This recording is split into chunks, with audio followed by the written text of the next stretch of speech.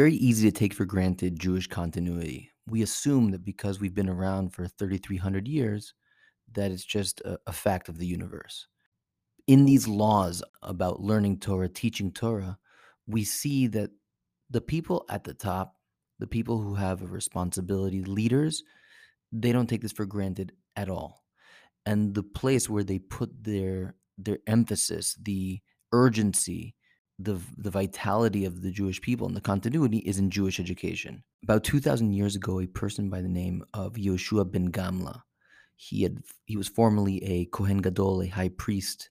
He was not a particularly well-known scholar in any way, but he cared immensely and he saw the importance of Jewish education. He actually instituted a ban on any town that does not have a person teaching the kids Torah.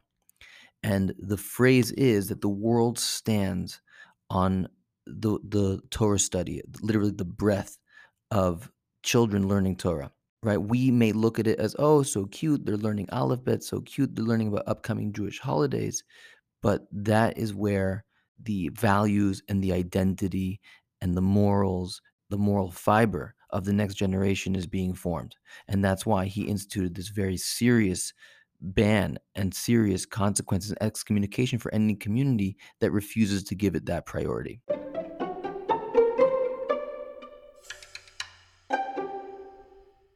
Additionally, you see how this value of education, it has to have teeth. It has to be laws that protect it.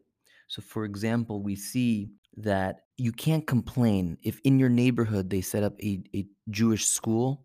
You cannot complain about noise in the same way that you can complain about, a car mechanic who opens up next to your house. So you can complain about that noise. That's a valid complaint.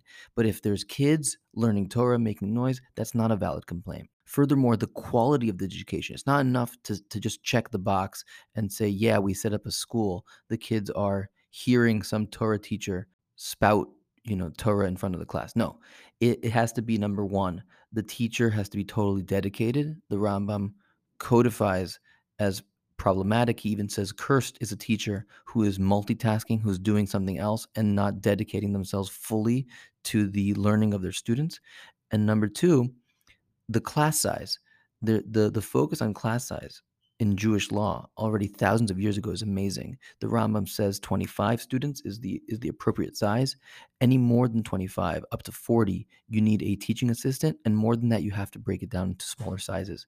Legal deciders after Maimonides have made those numbers even smaller because they say that in that generation, and we're talking now over 100 years ago, people need more attention, and because of that, the class size should be even smaller. How much more so right now in the 21st century? How much more attention do we need? And we have to make sure that to whatever degree we can financially, to have as small of a student to teacher ratio as possible.